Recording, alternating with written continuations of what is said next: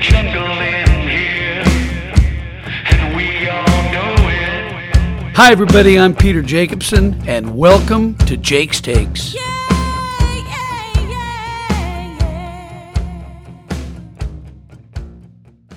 We had a very interesting last week on the LPGA Tour and the PGA Tour.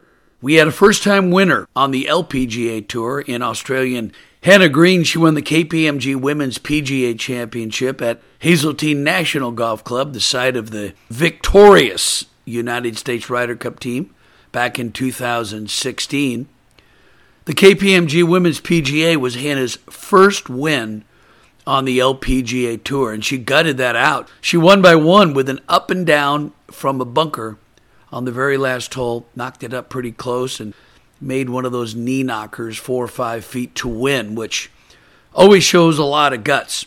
Whenever you watch somebody get it up and down on the last hole, you know they've got ice water in their veins, and Hannah really showed me something with that win. And over on the PGA Tour, Chez Reavie, who's been playing extremely well of late, he won the Travelers Championship at the TPC River Highlands, which was his second win in his PGA Tour career. 11 years ago, he won the 2008 RBC Canadian Open. Interesting, he had a 6-shot lead heading into the final round, but his lead was cut to just 1 shot with 2 holes to play. Keegan Bradley was coming on strong, but Keegan made double on 17. Chez made birdie. Chez ended up winning by 4. Interesting, I always say that players play well in stretches. Chez played really well at Pebble Beach the previous week at the U.S. Open, tied for 3rd, and he's such a consistent player. He's now up to 12th in the FedEx Cup point list, and he's not long off the tee, but this is one of the players who really you should keep an eye on if you worry about driving distance and how far the golf ball goes. He's not long off the tee, but he is number 1 on tour this year in driving accuracy.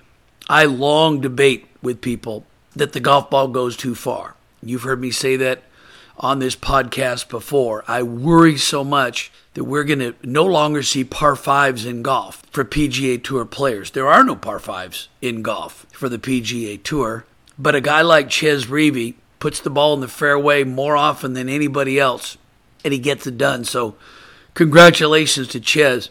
Back to Hannah for a second. One of the toughest things to do when you turn pro and you join the tour, LPGA Tour, PGA Tour, is to win. There's a bit of a process, I think, in winning. You've got to go through the hassle of understanding what it takes out there. I know when I came out on tour out of Portland, Oregon, and the University of Oregon, I wasn't a very good player. I really didn't know how to play, but over the years, I watched, I learned, I listened, which led me to my first win, just like Hannah did last week. Then the challenge becomes number 2. You've got to win your next one. Everybody always says anybody can win one tournament, which isn't true. It takes a lot of skill, a lot of determination to win one tournament on the PGA Tour. But to win again, that's really the key. That's what sets you apart. And then, as you can understand where this is going, once you win 2, you want to win 3, and then 4, and then 5. And you look at how good the competition is, it gives you an appreciation for how good players like Sam Snead and Tiger Woods and Jack Nicklaus and players with multiple wins are in golf. That's the thing that sets these great players apart, are the number of wins and how much they beat the other players by. Think back to when Tiger won the U.S. Open by 15 shots at Pebble, or he won the Masters by 12. That, to me, that's dominating the field with your play.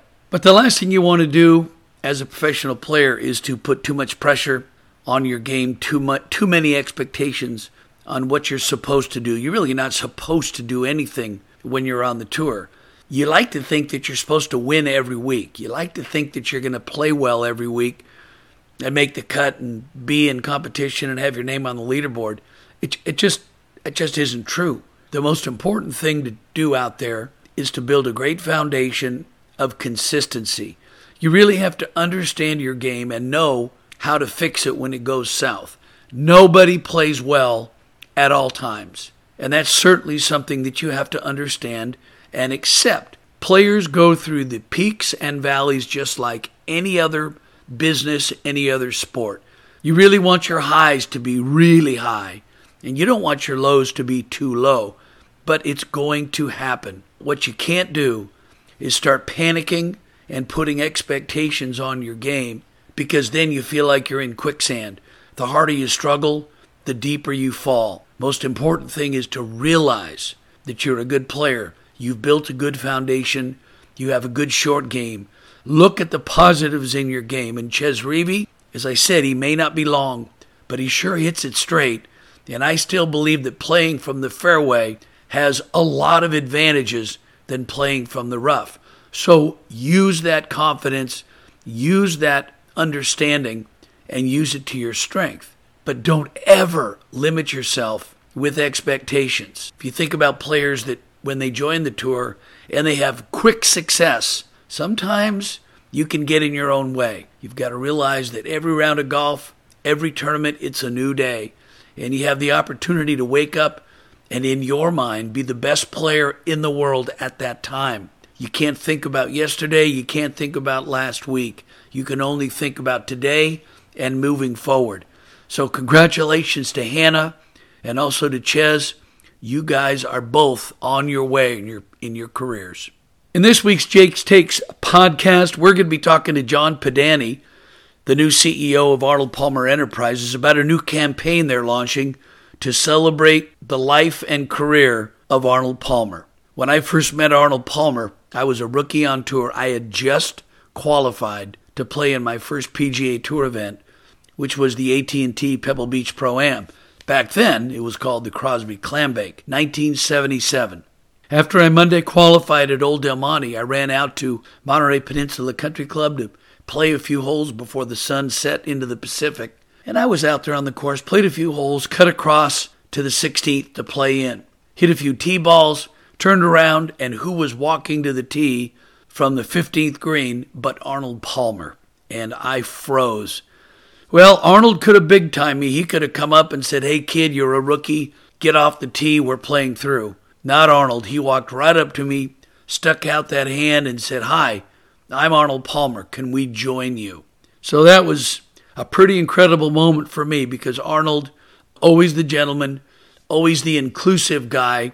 I felt like I made a friend that day. Arnold Palmer was my father's favorite player.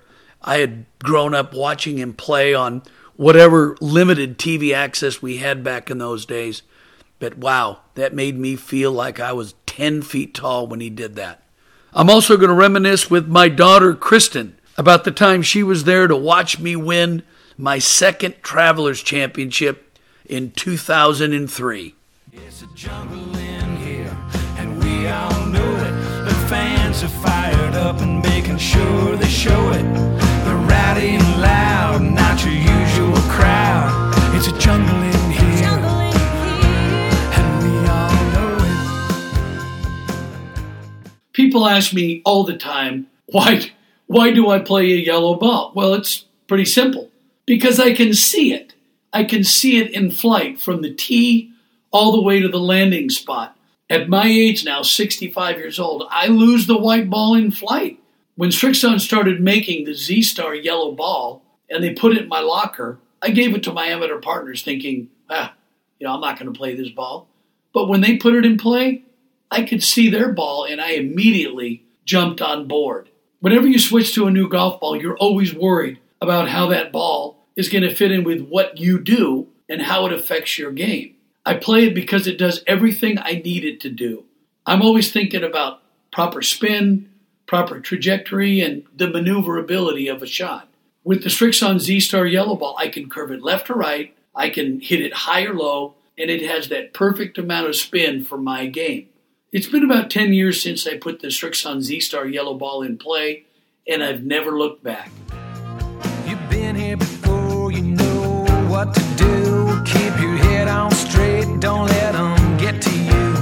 Put a smile on your face, get rid of that frown. Gotta suck it up, it's no time to melt down. It's a jungle in here, and we all know it. The fans. The Arnold Palmer Organization is launching a new 90 for 90 campaign to celebrate the 90 years of Arnold Palmer. It's going to be 90 moments from Palmer's life and golf career across social media, leading up to Arnold's 90th birthday, which is coming up on September 10th. And I'm pleased now to be joined by John Pedani, the new CEO of the Arnold Palmer Enterprises and president of Arnold and Winnie Palmer Foundation. Arnie's Army. John, thanks for joining us on the Jake's Takes podcast. And why don't you tell us a little bit about the 90 for 90 campaign? Yeah, thank you, Peter. Thank you for having me on. I appreciate it. Yeah, we're excited about it. So, we started thinking about what would we like to do to celebrate Mr. Palmer's 90th birthday. And we thought, we don't want it to just be a one-day celebration. He deserves more than that. How can we celebrate his life in a bigger way? And came to the idea of using the 90-day period leading into his birthday to celebrate some of the amazing moments of his life. And there are, his life certainly warrants identifying 90. Maybe some of us, we'd have a hard time coming up with 90, but not for Arnold Palmer. So as we got into it and started looking at all the angles of the stories that we could tell, we got more and more excited and started talking to other partners like the PGA Tour and Golf Channel and SiriusXM, and everybody liked the idea and showed support behind it. So one thing led to another, and we launched the campaign during the U.S. Open. That's going to be one moment per day, and it's going to be voiced by CBS's Jim Nantz, and they're going to air on PGA Tour Radio, which is on SiriusXM. And you're right, there are so many incredible moments in Arnold's life that you could actually come up with 90 per year when you look back not only on his accomplishments on the golf course, but certainly off the golf course. And I think that it's going to be a great combination of focusing on his tournament wins, which were many, but also the impact he had off the golf course with the work he's done in certainly in the Orlando community. Yeah, and that's the thing. If you were to break down, just look at so many different aspects of his life. He was a great man in so many different ways. Like you said, of course, everyone knows he was a champion golfer. But if you look at his business career and what he created through Arnold Palmer Enterprises and so forth in Bay Hill and Latrobe, you would say he was a very successful businessman. If you were to look at his pilot career with almost 20,000 hours of flying, you'd say he was a very accomplished pilot. His philanthropy work. And so we're certainly focused on trying to tell the complete story of his life and not just his golf accomplishments. And just for example, if you look at over the last several days, I think Monday the moment was when he launched or co-launched Golf Channel and the story behind that. And there's an interesting story related to that where at a crucial moment where they were making the go, no-go decision on Golf Channel, Arnold was in a room with his advisors and frankly, the way the story goes, was getting a lot of advice that this is too risky, that pointing out all the potential barriers. And his famous quote was, "If I hadn't tried to hit it through the trees sometime in my career, none of us would be sitting here." And that was a turning point to say, okay, let's go do this. So, that was Monday. Tuesday was when he toured the hospital here in Orlando. And at the time, there was only one floor dedicated to children. And there were some 300,000 kids in the Orlando area. And he said, we can do better. And everybody that was with him that day agreed, and that kind of stimulated the work to create the Arnold Palmer Hospital for Children nearly 30 years ago. Today, the next day was his piloting career. And really it started by facing the fear of flying. And then today's golf course design, so there's so much here to work with. And I'm learning a lot myself as I'm only 8 months into this job of, the stories behind the stories. I've heard a lot of these moments. I've read several of his biographies. I've watched the Golf Channel documentary, but this helps us, break it down into short little one-minute segments that allows people to, experience his life, I think, in a pretty cool way. I was so fortunate, John, to partner with Arnold in many tournaments. We played a lot of golf together, and one of the endearing facts of Arnold meeting his golf fans would be when they would come up to him and they would share a story, a personal story, their story, or maybe their father or mother's story, or even a story about something that happened to them in their family when one of their family members went to the hospital, the Arnold Palmer Hospital, and lives were saved or babies were born. And I think Arnold got more of a kick out of hearing those stories than he would winning a tournament, because I think Arnold was so much greater and so much bigger than the game of golf that it warmed his heart to meet so many fans that his life impacted theirs. And I want to also mention, John, that we want everyone to go on to hashtag AP90for90 and share your reactions and Arnold Palmer memories, because that's really the depth of Arnold and who he was. Now, John, obviously you spent so many years in the game of golf. You recently were with the LPGA for about 8 years, and you came from the PGA Tour for about 15 years before that in business development.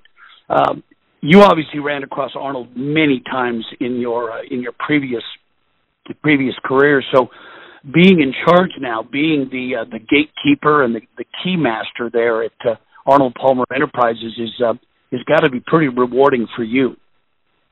Yeah, it is, tremendously. I think, I don't know that there's a bigger name in our sport, somebody who's had greater impact in so many different ways. And, it's a huge responsibility, and I'm, really honored to have that opportunity and obviously a great team around me to continue to promote his legacy and then continue to build the businesses and foundation, that he established. So, and like you said, I do feel like I've been in the golf business now over 24 years, and so I've worked with the PGA Tour and the Golf Channel and the USGA and Augusta and so forth. So I've got a lot of deep relationships in all those different organizations. And what I find, you alluded to it, one of the coolest parts of the job so far is that virtually everybody you meet has a story about Arnold Palmer in the way that he touched them. Even if they had not met him personally, they felt like either he winked at them or gave them a thumbs up or just connected with them, personally. He had such great respect for people. He had such great rapport. He, took time to sign autographs. Even, well into his life, he was spending a couple hours a day signing letters and signing things that people would send him and returning them. It was a big part of his life up until the time he passed away. So, it's all pretty cool. It's really an honor.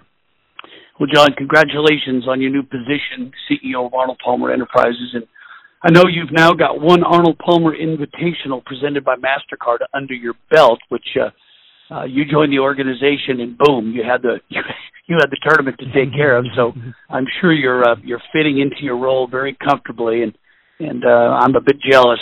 You get to see and work with the Palmer family on a daily basis. I just have such respect and admiration for everybody. So again, the 90 for 90 campaign, you can hear it voiced by Jim Nantz on PGA Tour Radio on Sirius XM. John, thanks so much for your time today. Thank you, Peter. I enjoyed it. It's a jungle in here, and we all know it. The fans are fired up, making sure they show it. They're rowdy and loud, not your usual crowd. It's a jungle in here, and we all know it. I've been a pretty good ball striker my whole career, and I think one of the strengths of my game has always been my driving. Statistically, I hit a lot of fairways, but I always know that my first drive of the day will be a good one, in comfort, luxury, and in style, because I'm going to and from the golf course in my Lexus GX 460. I've been a brand ambassador of Lexus for over 30 years, and in my opinion, it's the best vehicle on the road today. I may have had a few body parts replaced over the years, but that's just in my 65-year-old body. My Lexus needs nothing but routine maintenance, and that's just the way I like it.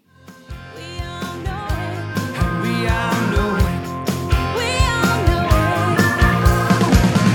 You can harness that energy.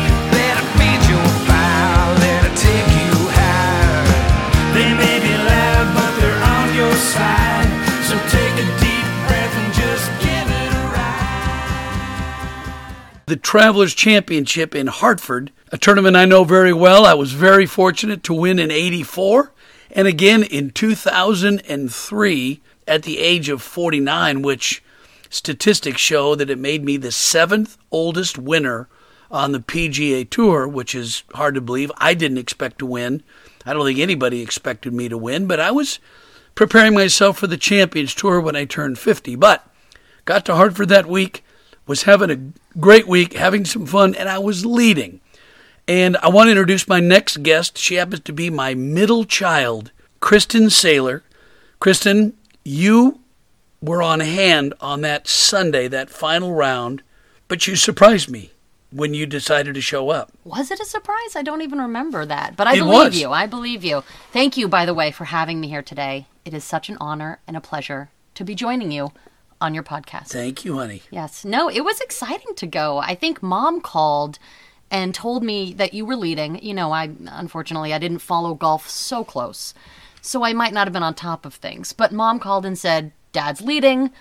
You're just in college. What else do you have to do? You know, get on a train, go to Hartford, and watch the last day. So packed up all my belongings and got on the train and came to meet you. And I'm so glad I did, because thank goodness you actually won. You were in college at NYU, New Yes, York University, yeah. your undergrad. Studying neuroscience, so I had a lot of free time. It sure sounds like a pretty easy subject. I don't even know how to spell neuroscience. But you jumped at the chance to come down. I think Mom had alluded that you might show up, or some friends of mine might show up. And actually, another friend did show up. My good friend Matt Greaser, who is also known as Sign Boy in the FootJoy ads. And also he is the Immature Cheese. He's the voice of the Immature Cheese on the Cheez-It ads that we see on television. But you and Matt had a chance to walk the golf course and watch me play. And specifically what happened on 17. Do you remember what happened there? I just remember being so excited to watch you going into the last hole, or the second to last hole, and you were going to win. And I hadn't had a chance to really talk much to you, but I caught you when you were going in between, and I just remember being so elated and saying, oh my gosh, Dad, you're going to win. You're going to win. The specifics of it was I was 2 strokes ahead playing the 17th hole, and I actually hit a beautiful drive, a great iron shot in to about 5 feet, and I made the putt for birdie to go 3 strokes ahead. And as I was going to the 18th tee, I saw you, and I came over to say hi. You broke under the ropes, came up to me, hugged me, and said, Dad, you're going to win. You're going to win. And do you remember what I said to you? Something about a French man. Yes, I said, honey, I'm 3 strokes ahead with one hole to play. Do you remember Jean Van de Velde? And I have no idea who this person is, but it got a huge laugh from the gallery around us. And so I'm assuming he did not win. He was leading the Open Championship at Carnoustie. He had a 3-stroke lead on the last hole and ended up making a triple, went into a playoff, and lost that playoff. Oof. And when I said to you, have you heard of Jean Van de Velde? It got the big laugh. But then you went, who? And I said, don't worry, there's no water on this hole. I think I'll be fine, which got another laugh.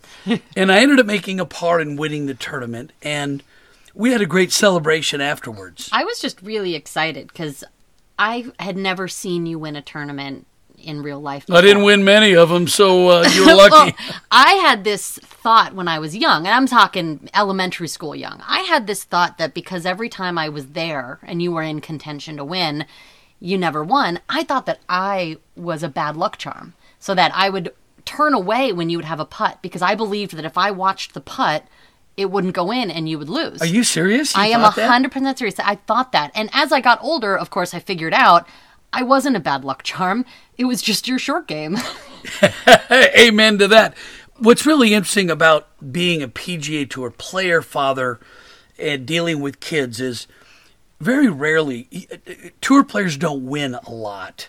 You look at the winningest most players in the game, Tiger Woods, Jack Nicklaus, Sam Snead. You look at their percentage, it's not very good. And if you can win 5, 8, 10, 12 tournaments in a career, that's fantastic. But to do that, you have to have a 20, 25, 30-year career. And if you play 30 tournaments a year, you're talking 600 to 800 wins. So I think sometimes we, as tour players and family, we're always hard on ourselves because we think, oh, I should have won that. I should have won this. Rather than taking stock of, wow, I was lucky to win that. I was lucky to win this tournament here.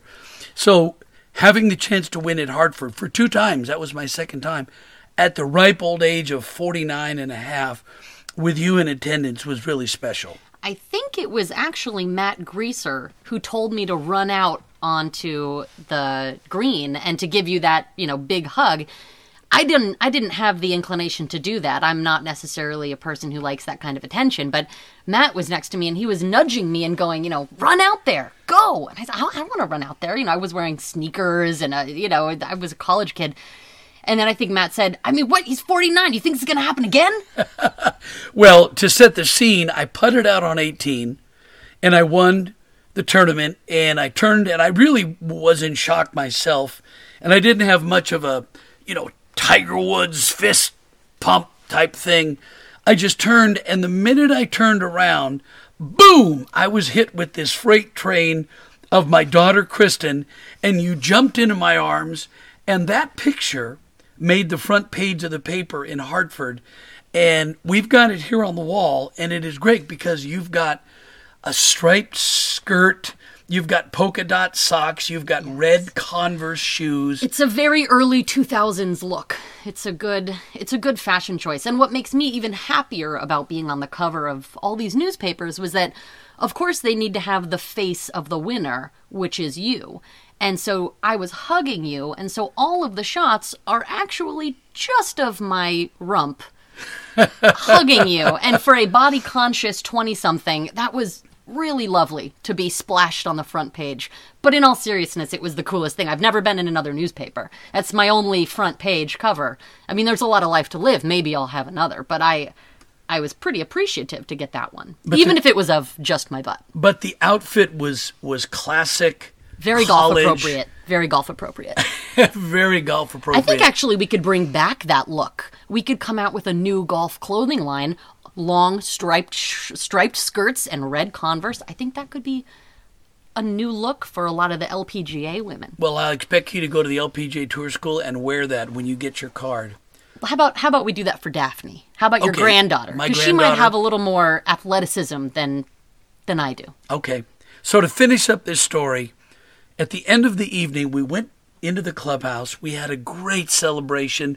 Food, some alcohol, some adult beverages, and the winner of the tournament was given a limo ride back to the hotel. And the people, Ted May and everybody with the Greater Hartford Open, knew you were there. They knew you were down from New York. So I said... And we had slummed it on Amtrak. And that's right.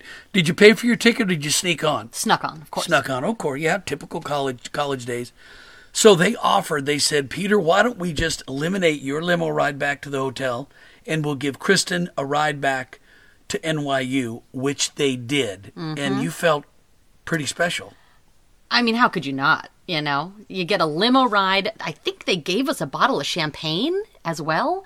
And I had brought my boyfriend at the time, and so the two of us felt like we were, Beyonce and Jay-Z in this limo going back to New York City. It was, again, next to being on the front page, it was like, now I get to ride a limo all the way back to college.